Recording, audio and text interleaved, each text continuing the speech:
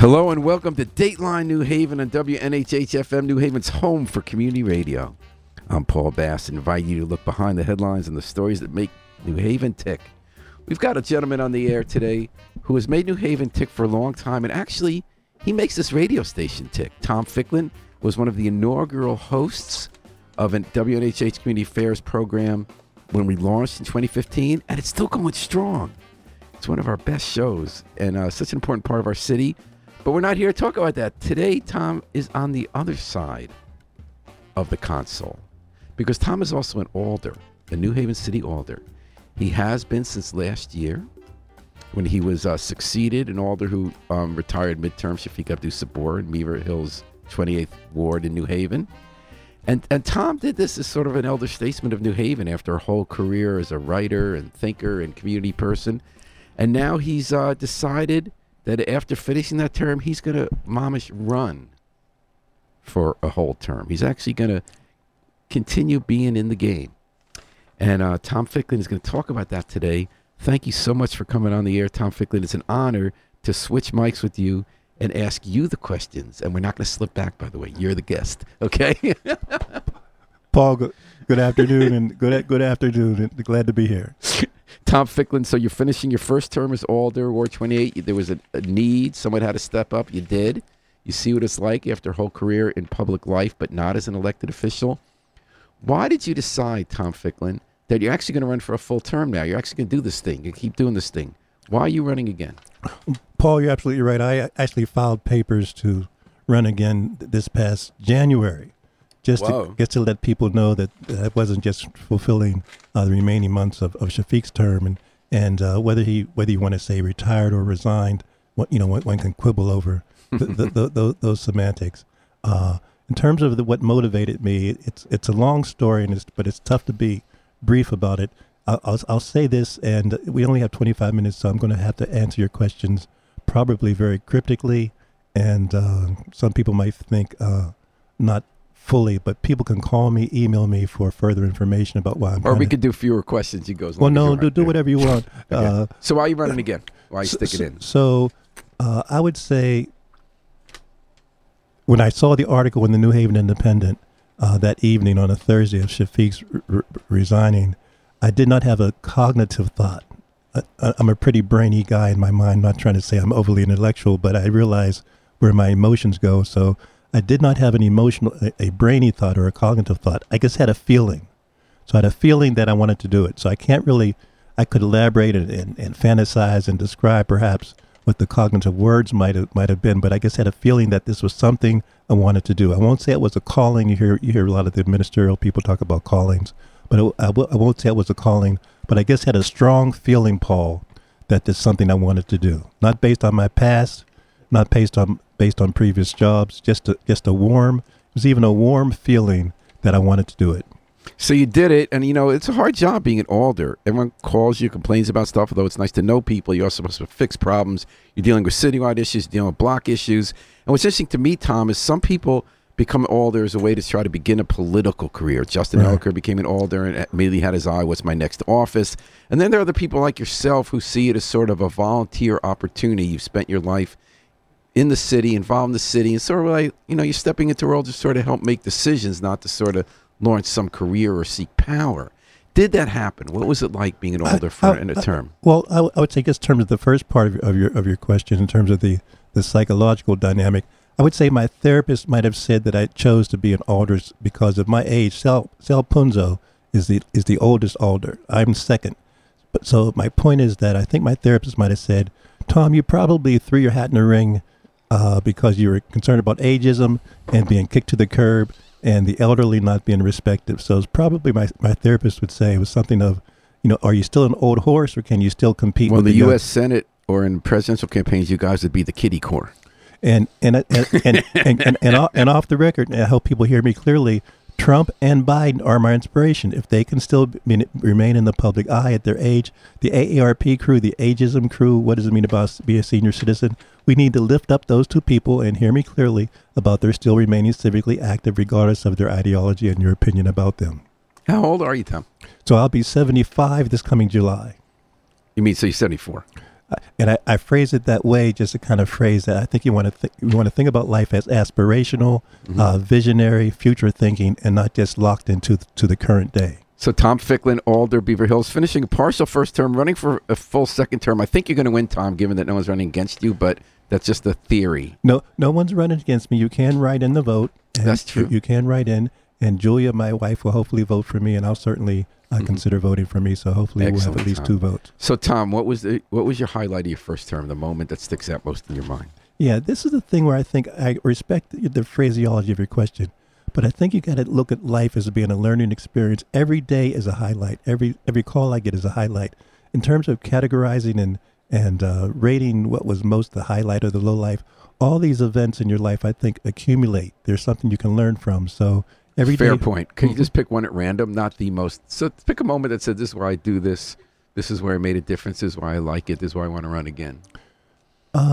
It's tough. I'll say some of the over the last year, the last 14, 15 months, getting direct feedback from the various department heads, getting various feedback from the constituents. I had a lady that shared with me a list of sidewalks that she walked through the ward, took pictures, and identified the sidewalks that needed to be repaired. So I have a lot of folks in terms of civic engagement, whether you have a political designation or if you're a ward chair or whether you're an elected official, whether you're just a citizen, folks throughout the 4,500 people in Ward 28 that have just kind of come to my rescue. What happened with the sidewalks? In terms of what happens with sidewalks, as you know, sidewalks have been an issue, I think, from the invention of sidewalks in cities. And so in terms of the repair of sidewalks in the city, that's a systemic issue. It's a systematic issue. And so when you say what happened, there are some sidewalks in Ward 28 that are designated for repair, but there are sidewalks throughout the city that are designated for repair. One thing I've noticed this term, Tom, is you show up.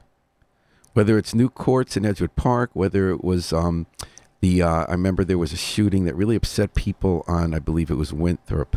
And you were out there doing something you kind of used to do when you weren't in Alder, which is letting people know about stuff. You got people out that there were going to be police officers and mental health people knocking on doors. And you had people out knowing that and walking along. And I noticed you like at the Special Services District when they're talking what you can do about vacant properties. Right. Do you see that this kind of what is like a continuation of showing up and getting good information to people so they could be involved in their city? Is that sort of your main calling? I had a chance to teach for 2 years at Gateway Community College in terms of communications. And as you know, I've been involved with the radio station since 2015 and the inner city before that, and communications officer for the Empire New Haven. And actually, Paul worked for the Urban League back here in New Haven from 1975 to 1978 as director of health and education. We have these terms, civic engagement and being polite to people and being in the game. Whatever word you want to use, the pursuit of life, liberty, and happiness is an evolving situation. It's just not a dream. It's not just an MLK dream to be a daily walk. I think you have to be in the daily walk, the daily run, the daily. So I've been kind of I'll use the term addict or passionate or committed or even crazy to remain believing that there's something. If you're at a place in your life, and I've been blessed in being in places in my life to be external more than internal. I think that's the key, Paul. Every job I've had the opportunity to be in the public eye. I will say every job I've had has been a result of social discrimination and government intervention. You know, one issue that's risen in your ward since you've been the Alder is the future of the Armory on Goff Street, right across from the park. It's unused. It's huge. It has a lot of potential and a lot of challenges. There have been community meetings you've taken a real part in about what should be the future. Do you have any thoughts, Tom, of what you'd like to see happen with the Armory? Yeah, in terms of the Armory, let me just mention as a backdrop in terms of Ward 28, we're rich with people and we're rich with institutions and we're rich with energy. If you think of the Armory and what that vision might be, if you think of the monopoly board, if you will, of Ward 28, if you think of Bethel Church, which is almost 200 years old, celebrating its 200th anniversary, if you think of the Field House, if you think of Bowen Field, if you think of Next Haven, just as an example, if you think of Beulah Land, Beulah Heights Church is in Ward 28, and not only the church, which is celebrating its 100th anniversary next month, but also the Development Corporation. So we have and Get 'em Boy, Go Get 'em Boy boxing grip. You think of that War 28. There's so many rich infrastructure, rich institutions, rich people in terms of our economic wealth. A lot of people that live in War 28 make a good sum of money. So the Armory is just another example of where we have city assets that need to be redefined, reimagined, utilized. My sense is, and Eli Rubin folks should reach out to me, and I can share with you the tremendous work that Eli Rubin and his folks at Yale have been doing in terms of envisioning what this new asset can be. And if you think of, again, that the Armory in particular, land is a precious commodity. So we always have to kind of think of how we can revive and resurrect institutions that are no longer needed. I love the tour you just gave us of the wards. I never realized so many cool things were in Ward 20. I mean, the boxing gym. I mean, Next Haven's this amazing new arts center right on County Street. And you got the Beulah Heights building, that whole new development there. I didn't realize that was in your ward. And you got the field house. So much cool stuff goes on. Citywide Alders also looked citywide issues. Before we went on the air, you referenced back in the 90s a series of articles in the New Haven Independent called City for Sale. And there were a bunch of scandals involving ethics, breaches in city government that were kind of endemic and then dealt with by the Alders, actually, with a bunch of laws and public financing. I got the sense from you, Tom, and tell me if this is accurate, that on your time on the board now, you've picked up from constituents that there's still a feeling 25, 30 years later that the city's still for sale. Tell me about that. Yeah, I think this goes back to the founding of this landmass that, in honor to the Quinnipiac folks. You had folks that came over here and seized, killed for the space, and then, did not kind of honor the folks that they, or pay back in terms of people they took the land from. So I think this American motif of who owns the world, who owns the United States, who's in charge and who isn't, that's a continual dynamic worldwide. So there are people that still feel that we hear these vanilla stereotypes about gentrification and other things, but really the issue of black removal, the issue of indigenous removal, the thought that can we all pursue life, liberty, and the pursuit of happiness. That's what makes politics go around, right? Mm-hmm. So, Tom Ficklin, what about the issue of homelessness? That's come into stark relief. You already knew there was a big issue before you came to Alders with the lack of affordable housing in New Haven. A lot of it's being built in your ward now to address that. But what's come into public view in New Haven, as in cities throughout the country, from Seattle, Portland, even in Billings, Montana, there are these homeless encampments that it's spilling over. There's more homelessness. It's more visible. And cities and lawmakers like yourself have been faced with the question, not just how do we build more affordable housing, but how do we deal with people who don't want to go into housing? They want to camp outside. A lot of them have severe mental health and drug addiction challenges, and that some don't for sure. How do you feel about these tent encampments? Should they be left up? Should there be a certain place they go? Should we have safe injection sites attached to them? As you've watched citywide, luckily I haven't seen it in your ward, but we've seen it citywide by the boulevard. We've seen it citywide even on the green. We saw it on what's your take on it? What should we do? Paul, I know we only have maybe 10 more minutes to go. So what I'm about to say, I don't want to be perceived to be a communist or a socialist. That's allowed. But so ask yourself, what would we need to do to put everybody that works for the housing authority in New Haven out of work? What would we do what has to happen to abolish the need for Karen Du Bois Walton and her staff? So what is Section 8? So there's ways to structure buildings and to provide living space for folks that the government has to kind of intervene. So Section 8 is one example, and the government pays part of that to the private property person, and then the individual pays another amount based on their limited income. But my point is that I was at the National League of Cities last year, and you're right. The quote unquote homelessness problem, whether it's migration across the border, whether it's people whose lives was being destroyed in Afghanistan. This issue of life, liberty, pursuit of happiness, government role, financing is something that we can't neglect. Let me jump to this. Why is it that the American dollar is perceived to be the strongest in the world? I mean, I didn't sign on to say that if I'm in Nigeria, that might have to buy 500 lira or something or naira rather to equate to $1. So the economic system, and I'm not saying that racial capitalism is predatory. People will use that phrase, but I will suggest that we're at an evolving stage of what does economy mean. And I'm not trying to talk about Marx and Engels, but we really have to look at what is valued and how we disseminate true value and fair value across the board.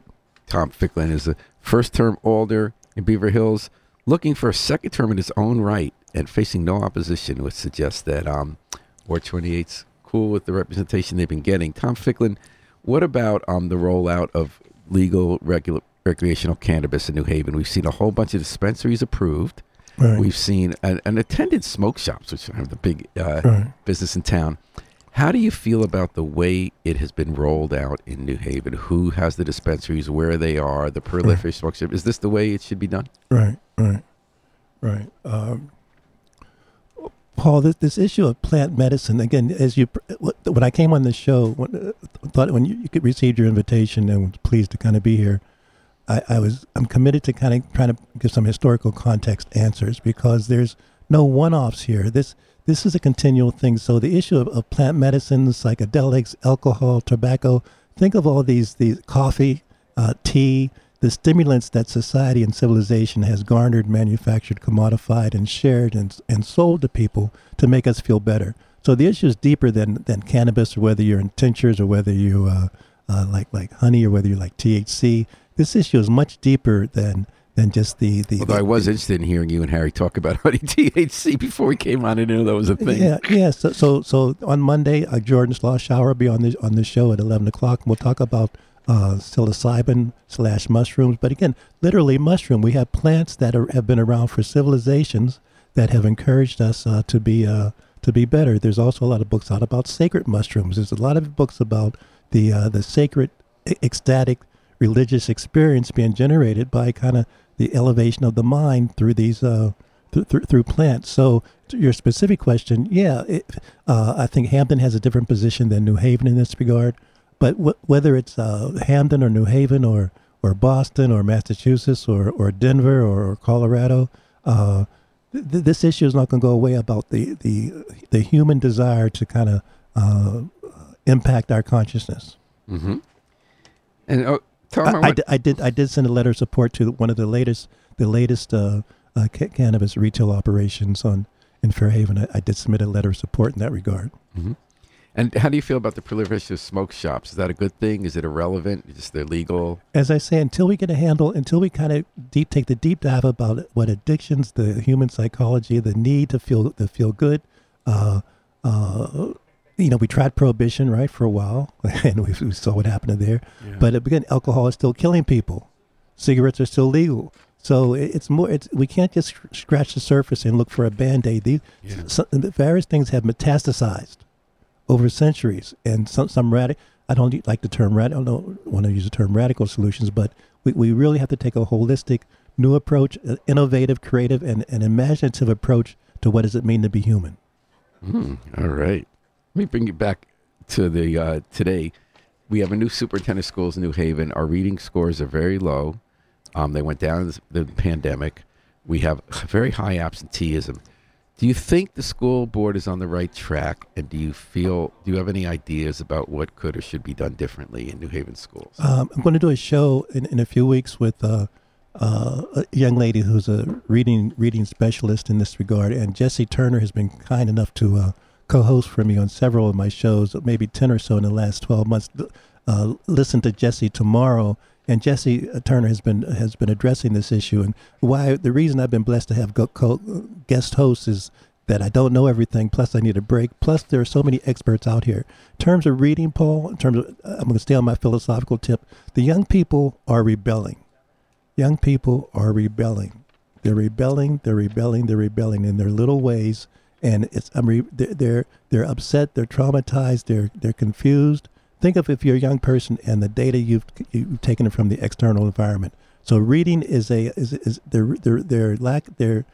The reading scores are a reflection of the young people not finding hope and faith in society. Not finding hope and faith in society. Okay. It's our duty to encourage them and create an environment that will encourage them to have hope and faith. Any specific thoughts about the school system? Are we doing reading right? Or are we making the right efforts to reach out? In terms of the school system, we have to really ask ourselves, does learning take place behind some walls between 8:30 to 5, or does learning take place 24/7, 365? Mm-hmm.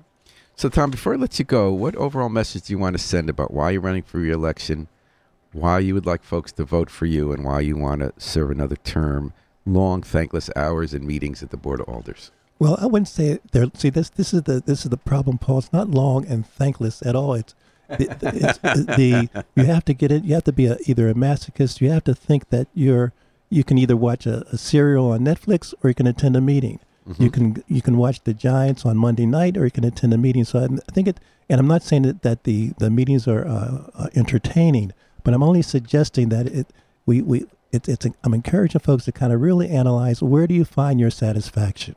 Where do you find your joy? Where do you find your entertainment? A lot of the meetings are entertaining. You see, and they matter. The issues being talked about really matter. I think in terms of governance, we want to really think about what does a government mean? What does a governmental system mean today in 2023? Any thoughts on what it means? Yeah, it's an evolving paradigm of seeking freedom and liberation. All right. Well, that's a great note to end on. Evolving paradigm seeking peace and liberation and meaning. Yeah, and freedom, liberation, and meaning. Freedom, absolutely. Liberation. All right. Well, Tom, I always love shooting the breeze with you and going wide. Thanks for coming on the other end of the microphone before you return to your regular place asking the questions on WNHH FM. Alder Tom Ficklin. We're going to take a little break, folks, for about 5 minutes while Harry Droz reorders the studio. And we're going to return with the crew from the Career Exploratory Program. Firefighters, police officers, and Board of Ed working together to give young people an early start on careers through mentorship and a better life. So hold tight while we listen to the Afro-Semitic Experience performing I Wish I Knew How It Would Feel to Be Free from the group CD, A Plea for Peace. Thank you, Tom Ficklin. Good luck on this hard-fought campaign. And we'll see you on the other side. You might just make it through this tough election year. No muds being flown. I like that in War 28.